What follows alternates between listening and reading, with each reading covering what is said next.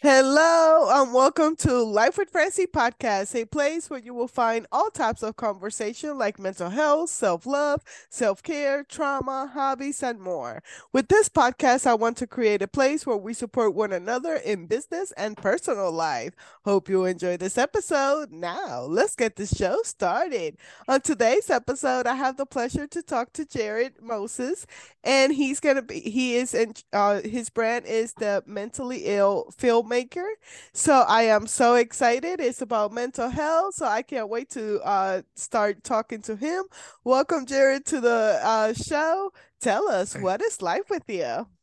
Hi, how are you? Thank you for having me. I truly do appreciate it. Yeah, I've been doing the whole podcasting thing myself for a little while. Off and on for a few years, different podcast projects, but most recently I started doing the mentally ill filmmaker podcast, where I just week in, week out, I talk about the struggles that I deal with, um, trying to become a professional filmmaker, as well as I do once a month, I do an interview with a creative and we talk about, their background and stuff. But I typically just try to give my advice based on the things I've been through, as well as some of the stuff that I'm coming up against and struggles that I'm having. Because it's tough to Yeah. be creative as well as dealing with mental health stuff. Yeah, well, I usually ask like how your mission started, but it seems like it's more like me, whereas I have struggled for so long and now I just want to help people out there, you Mm-hmm. know. So which was like the turning point where you like, oh, I need to help other people. I'm not Um, alone. well, I guess we're gonna start a little bit heavy, but for me, it started where it was after, I want to say after my fourth suicide attempt. I had a conversation with a friend of mine who told me that I don't get to quit, that my story, the things that I'm going through, I owe it to the people that are going to hear my story that haven't heard it yet, to keep going. And that the experience that I have, the things that I've been through, the stuff that I've dealt with, there are people out there that are dealing with it just like I am. Either some of them dealing with the same exact thing, some of them dealing with similar things, but me being present, me being in the world, me sharing my experience, me talking about it is going to help someone. And I'm not obsessed with getting big numbers or large audiences. If I can help just one person who feels or has felt like I feel, then that's worth it. And that ultimately got me started on my mission, to try to talk about mental health publicly. And then I started to realize that as a filmmaker, it's a conversation that's not often had. Mental health, we as creatives in general, but specifically in the filmmaking industry, it's you'll hear about it from certain actors or people like that, but just overall, as far as like behind the scenes, it's not something that's often talked about. And so I figured, creating a podcast that sort of talked about some of the stuff that we as filmmakers deal with, or any creator for that matter deals with. I thought it would be very, very useful. So that's why I decided to double down on what I love to do, as well as what I deal with and what I know in and out. And I've navigated the world with for over 30 years. So Nice. I love it. And I love it that you're still here and we got to meet and we're thank on you. this mission and help out other people to not feel alone Right. and to understand like your darkest days is still a season Mm-hmm. and there's more better things in the future. But yeah, sometimes when we're there in the darkest days, we don't see the light, Mm-hmm. and Exactly. I'm glad that you just one step forward, one day at a Right. time, 1 hour at a time sometimes. But yeah, so have you always been interested in filmmaking? Yeah. I mean, for the most part, since I was a little kid, I loved filmmaking. I loved the art of it. When I was around, I want to say maybe 7 or 8 years old, my mom explained to me exactly how film worked, because I had a completely different idea of how it worked. I had seen plays and things like that, so I thought that, when a movie was on television, actors went to the studios and they were performing live all the time. I had no idea that it was like this set amount of months that people worked together and put this thing together and created it, and now it's lasting for all time. And when I found that out, I thought I could have an imagination. I have my imagination, and I could have a thought, and I can have an idea, and that idea can be worked on by multiple people and then live on way after I'm gone from the world. And that's really, really cool. And I really want to be a part of that. I've always loved storytelling. That's been my thing since I was a very, even small, even younger than 8. I was storytelling. And so I learned how to do screenwriting and things like that when I was a teenager. But I only recently came into the getting behind the camera and actually bringing those stories to life. That's something I've only done within the last, like, I want to say 2 years. That's awesome. That is Yeah. so cool. Yeah. So tell us more about it, this new journey. So it started around COVID. So when COVID started, I lost my job. Me and my wife, we worked for the same company, and both the company went out of business.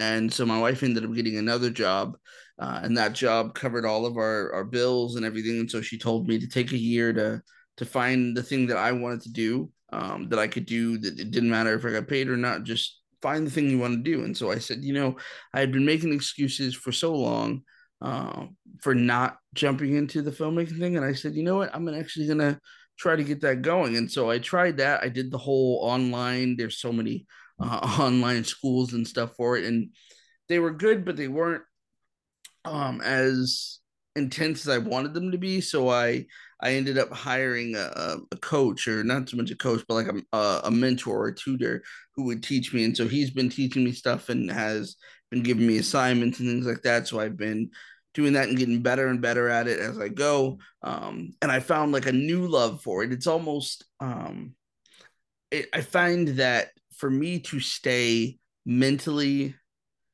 uh, mentally fortified, I have to be working on things. I have to be doing things. And the thing with film is that there's always something to do, like always. So you have to make sure that you are staying on top of all of your, all the tasks that you have, all of the goals that you have, making sure that you're able to do that keeps me like in check as far as mentally. I don't drift. I don't allow myself to get. I mean, I still have my moments. Obviously, you have moments of getting down. But I just found that the more and more I work on film, the more and more I realize that this is not only my calling, but it's almost like my therapy in a way. And I thoroughly enjoy it, and it's been fantastic. I love it. Yeah. For me it's the podcast, you just keep going and gives you life, and Yeah, once you find that, it gives you purpose as well. right. So I love it. But yeah, what else do you want my listeners to know about you and what you offer? Yeah, well, for me, I just mostly I want people to get out there and try things. That's the thing that I'm really promoting for people. I really want, like, so much of what we do or we don't do is based off the things we're afraid of and the things we feel majorly uncomfortable with. I know for me, so when we talk about mental health and we talk about anxiety being something that a lot of people deal with. And I think that a lot of people don't try things based on the level of anxiety that they have towards it. For me, new things in general are super, they cause major amounts of anxiety for me. And that's typically because it's unknown. It's scary to do. And I'm really big on just telling people, get out there and try something new.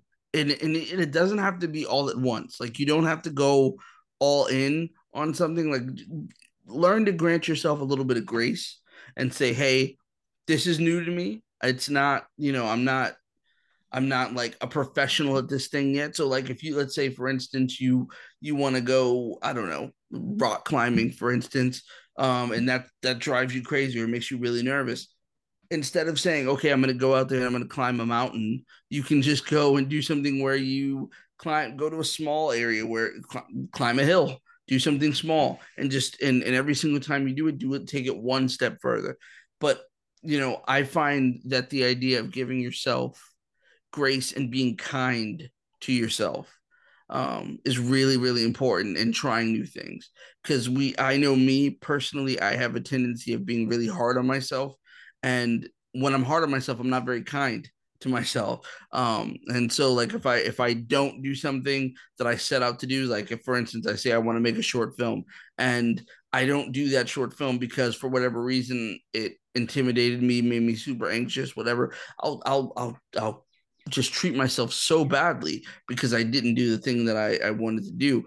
And instead of doing that, I tend to make sure now I try to make sure that I set smaller goals and just try to do them one step at a time. So instead of saying, I'm going to make a short film, I say, okay, well, today I'm going to set up my camera. That's all I'm going to do. That's the only thing I'm going to do today. And once I do that, it's done. I've got a small victory. I'm moved up. Tomorrow I'm going to set up my lights. I'm going to do that. That's all I'm going to do, and then so on and so forth, and just one step at a time. And on the days where I don't do the thing I set out to do, I just remember to say, it's okay. It's all right that you didn't do it today. You can do it tomorrow. And just granting myself grace, giving myself um, tiny steps and celebrating small victories. That is what I try to advocate for everybody that I talk to. Make sure, because I talk to people all the time and they're always so um, hard on themselves for the things that they don't do and the things that they want to do but they just can't get past it, and then they fail to acknowledge the small things that they accomplished, the smaller things, like even if you didn't do any of the major things you planned on, getting out of bed in the morning, making your bed, if you take medication, taking your medication, taking a shower, those little things that seem so insignificant, those are actually victories because those things are really, really hard to do sometimes, especially I know for me dealing with depression when I'm in like the pit of my depression, those even those little things are like really, really difficult to do. So just get out and do things, try things, and if you don't succeed at it, grant grace. That's the number one thing I could suggest for anybody. Yeah, no, I love that. I just started giving myself grace not too long ago. I would say like less than a year. So Mm, I'm glad that you're saying that as well. Like, loving yourself is important as well right. too. I'm in like I think it's at my almost 2 year anniversary of loving myself. Fantastic. So Congratulations. yeah, yeah. Thank you, thank you. So it's not an easy journey, but it's a lot of work, and you have to be intentional about that work. Mm-hmm. And it starts with just looking for different tools and resources that work for you. Mm-hmm. And then something that might have worked for me, it doesn't work for you. But That's then it true. gives you an idea of like, Right. oh, okay, that's in the hobby category. Let Mm-hmm. me look for other hobbies that I might enjoy. Right. Exactly. Exactly. I had a question for you. You said that you started this podcast for a while ago. How long ago did you start it? I think it's yeah, a year and 4 months. Wow. So it Okay. was December 28th of 2021. I was all Nice. like, I need to wait till January. And I was like for real, that's what's stopping you right now. A few days. How did you stay so consistent though? For I mean, it's fantastic. I know that a lot of podcasters they do it and they sort of fizzle out after like 5 episodes or 6 episodes, but you've been doing it for a year, almost year and a half. Like how do you stay consistent with I love it. It gives me that? energy, and I'm crazy. That's what a lot of people say. Because I'm obsessed with it. Like I love it so much. I'm obsessed with it. And I only think about podcasting morning. And I just started a new podcast in Spanish. Oh wow. So I try to do it on my own, but Mhm, I can't, even though Spanish is my first language. mhm, You really wouldn't think so because I you can tell my accent, but like I speak more English than I do Spanish. Like mhm. Spanish is for my family. But I want to bring more content because my family watches me, on Facebook and things like that. And they're like, okay, me no speak English. So can you bring some Spanish? You did came from Puerto Rico. So, well, the first 6 months I was like on and off. I was trying to stay consistent, but I didn't know what I was going to be talking about. So I was trying to figure it out, what was going to be my message and this and that. And then about July, my virtual assistant now, she reached out to me because one of her clients, she was like, hey, I think she will be good for your podcast. And I took it as a sign from the universe that I was ready to do interviews. And that was like almost 60 interviews ago. Wow. So I post two podcast episodes a week. Okay. And my friend that I'm doing the Spanish podcast, she's like, you can do once a week. You don't have to do twice a week. And I'm like, I know, but I love it. I have so much content. Like with twice a week, this interview is gonna be published in June, Mhm. but we're actually recording in April. Right. So I love that. I in getting to know new people. Hmm. And my main niche is mental health. So I get a lot of coaches. Oh, okay. And I just want to create a community where we support one another and then share tools and resources that have helped us to survive any struggle or just to get to where you are today. I'm All right. very intrigued of your journey. Well, that's awesome. I appreciate that. And I appreciate people who are like that. I feel like the same reason why I started to add interviews to my show. I've not been doing it as long as you. Well, at least not this one. I did have another podcast that I did that was a little bit longer, but it wasn't an interview show. But for me, the idea of interviewing, I think it's a little my reasoning has been a little more selfish in the sense that although I hope that the interviews that I do bring um, bring awareness and bring value to the people that listen to my podcast, it's also a chance for me to meet new people, connect with them, and sort of break the ice. And as a writer and screenwriter, it's important for me to expand on my worldview. So learning other ways of seeing how the world is and seeing how other people, because we all see the world differently and we all have different perspectives on what things are and what things aren't. And getting to talk to people every single month, I get a different perspective on how to see the world. And it helps with my writing, but it also just helps with inspiration for getting through the day. Sometimes when I'm not feeling my best, I'll listen to an interview that I did where somebody said something that was really, really powerful, and sometimes it helps to just sort of pull me out of that. So yeah, I can definitely relate to that. Do you have like a survival kit? I created one for myself when it comes to my mental No, I health. don't. Well, what's in that? What's in that? That So sounds. it's pretty much basic things that you need to Mhm. bring you back to yourself. Oh wow. Because one, I deal with anxiety a lot, Hmm. and that when once I'm in the danger zone, like that's it. No logic, no nothing. I'm in the danger zone. I'm about to freak out. Either slap me or don't do that. But Don't. I'm just I'm very sarcastic. Yeah, like like slap me or take me to the hospital because I can't breathe. right. So, anyways, it's like things like breathing, so you remind yourself, like, okay, take a deep breath because something is off. Hmm. So, let's calm your system down. Then, when that doesn't work, I either walk it out or dance it out. If I'm at home, I'm definitely having a dance party, to get me out of it because you got to get your body out of movement to switch your brain. They say like pay attention to five things in the room or look for colors or things like that. I don't have time for that. My brain doesn't work like that. So Right. I have to have a system. So that's step two, step three. Then I am a religious, a Christian, a spiritual person. So Hmm. it's either prayer or positive thoughts, to start coming in. I use Pinterest quotes Oh, sometimes nice. when I need to reset my brain, Hmm.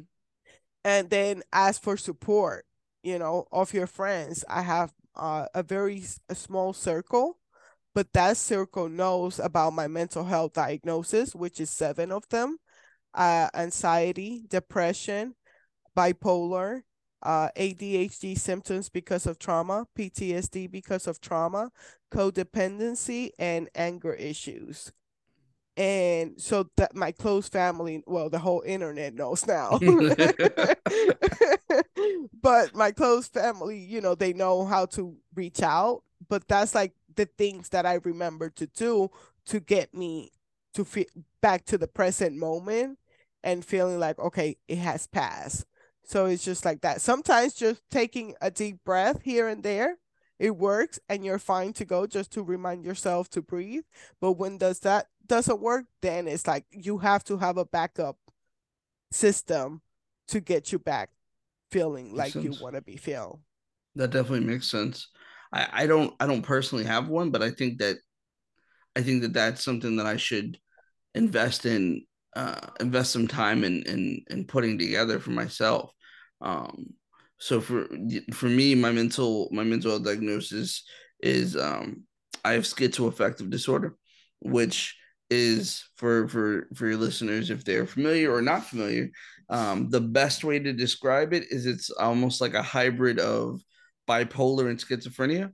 And so I deal with a lot of hallucinations, auditory and visual, as well as the mood swings and the anxiety and depression that tends to come with, um, as well as some of the mania that comes with Yeah. bipolar. So I deal with those. I was diagnosed with ADHD when I was a kid, but I've come to not fully accept that diagnosis simply because I'm a firm believer, and this is just my belief, but I'm a firm believer that ADHD is something that shouldn't really be diagnosed until a person is an adult, simply just because I feel like a lot of the symptoms that go along with ADHD could be misconstrued. Um, or some of the symptoms are oftentimes the same behaviors that most children exhibit anyway. And Mm-hmm. so it can be very difficult to really accurately diagnose that. And so I feel like as you learn to react to things in a more reasonable manner and behave in a more reasonable manner, then I feel like you're able to sort of assess what's out of the ordinary versus what's ordinary, for an adult per se. Um, and so I don't know. So I don't know if I necessarily have ADHD. I've never been tested after I was a kid. I never got tested again. Mm-hmm. So I've never really like clung to that as kind of like something that uh I identify as a person who deals with that. But yeah, that's pretty much what I struggle with. I also struggle with social anxiety, and yeah, those are my things. um And for me, I'm over here like, oh my gosh, your brain. Sorry, I don't want to offend you, but like my thing is like, your brain has to be so freaking amazing. I know that it's a struggle and it's hard in some places, but that explains the filmmaker Mhm. part of you, and I just love it. Like for me, every time, like, I don't know, I just get excited because it's just how the brain works, Right. because it's so amazing. And I do agree with you when it comes to the kids and diagnosis. I think it should be more of an adult conversation, Hmm. not part of the kid, depending on the scenario of what's happening. Right. Just because for kids it's such a big deal, whatever you tell them, that Hmm. they might not be able to process. Like if I got my diagnosis when I was a kid, I don't think I will comprehend what's happening, of Right. more of working with the parents Right. to give them tools to change how they treat the kids without them knowing. You know, Exactly. in a sense, depending on the situation, because I have a friend that her daughter has some major diagnosis, and like she has to have the conversation with her because of the tantrums and everything else that's happening when she's going into big emotions. And I Mhm. love the way that she speak to her, because I'm like, I wish a grown-up would speak to me like that right now. Like, you're feeling big emotions right now, so now, how we can bring you to a happy place? Do you know your happy emotion? How can we get to that? And I'm like, can we do that right now? Because sometimes I get mixed up with all of the emotions and things Right, like that. right. But yeah, so yeah, I just, it's the brain part that I'm like, oh my God, your brain has to be so freaking Yeah, amazing. I'm When, not offended by that at all. Like I just had a conversation with my niece who also struggles with um mental health, mental illness and things of that nature. We used to have a podcast called Family Therapy where we would talk about ooh.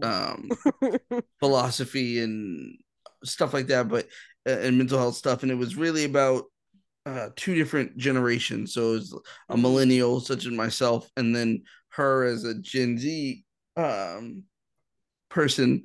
Our views on society and emotions and mental health and stuff like that, and we we put all of our family drama and family tea, if you will, out for the world to see. But we took a break because she had to deal with some things and I did too. But we had a conversation recently where she had mentioned um, she was worried about the name, the mentally ill filmmaker, and she was worried that people would react to it negatively or think that I'm defining myself from my mental health or my mental illness. And I explained to her that I don't think of it that way because to me, and I hope that anybody who struggles with mental illness takes this piece to heart. Because for me, I truly believe that mental illness, regardless of how you look at it, regardless of the dark times that it may cause you, is a superpower. It's a it superpower is. because it will alter the way that you see the world. It will change it. I think the most cool, rounded people that I know struggle with mental illness. We're often more empathetic than most people. We are often we're just kinder more often than not. We tend to give people more chances than they deserve. We it's just the Yeah. people that I know are that way, and I think it's just because we see the world differently. And so when I say I'm the mentally ill filmmaker, it's a badge of honor to me. I wear that like Superman wears the S on his chest. It's something that to me, I wouldn't be who I am today if I didn't have the illness that I have. And I'm proud of it. I'm proud of the things that I've learned about myself, the things I've learned about other people. You know, I spent time in a hospital and a few hospitals and a few group homes, and I met so many people that were so different, that were so interesting, that changed the way I look at the world and the way that I approach people and the compassion that I have for people is all due to me having this illness and the route that this illness has taken me on, the path that this illness has taken me on, has made me a more roundabout person. And I'm grateful for that. And that is why, as bad as some days get, Mm-hmm. I wouldn't change it for the world because I wouldn't be who I am today without it. So um yeah, I'm just I'm proud of it. Yeah, I gotta say I agree with you, because I do see it, my mental health, as my superpower. And then it wasn't until I got the diagnosis that I was able to give myself some compassion and some grace, because there's no way that my bestie will come up with to me and tell me all of that and me treat her like shit. Right. But it coming to me, I treat myself like shit, Mm-hmm. and I have unrealistic expectations. Now, when I understood a little bit more about the bipolar, like now that I'm more self-aware and I can acknowledge where I'm at, when I am triggered, that I can feel the bipolar, that I'm like literally I'm like it is an out of body experience, because you're like, okay, I don't want to be this angry. I don't want to be this out of control, but I'm feeling my body like, oh, it's about to come out. And now to be able to like, okay, Mhm. and bring myself back, that's a damn superpower. Right. And people don't understand and don't give people enough credit of having that control to be like, okay, I know that there's something different about my brain, Mm-hmm. so I have to take different actions when it comes to dealing with people or dealing with myself. And the self-awareness and the inner child work, inner work, I mean, all the stuff that you have to do to just deal with today.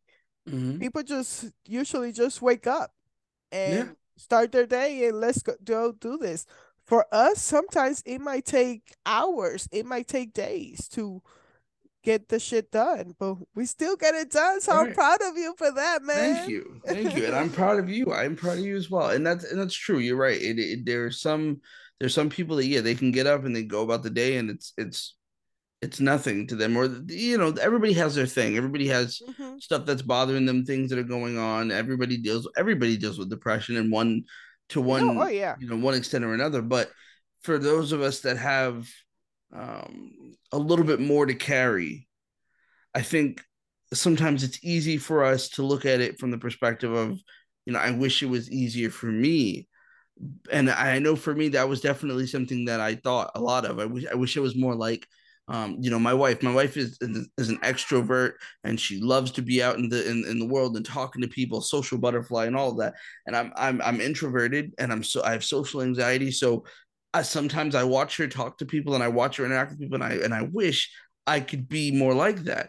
But then I think about it and I realize the fact that I have social anxiety, the fact that I'm introverted, it makes me more observant. It makes me more of a Hmm. person who takes a step back and observes what's going on. I listen more than I talk, and I hear. And because I listen more than I talk, I understand people, and I'm a better judge of character than a lot of other people that I know, simply because I pick up on the things that other people wouldn't necessarily pick up on because they're not looking or they're not seeing it. And so while our world sometimes moves a little bit slower than other people's, sometimes slower is better, because sometimes when things are slower, when you get anxious about things, you get anxious about them oftentimes because you're worried about certain things. You're worried about something because you're far more observant of what could happen, than somebody who rushes into it and then things go horribly wrong for them.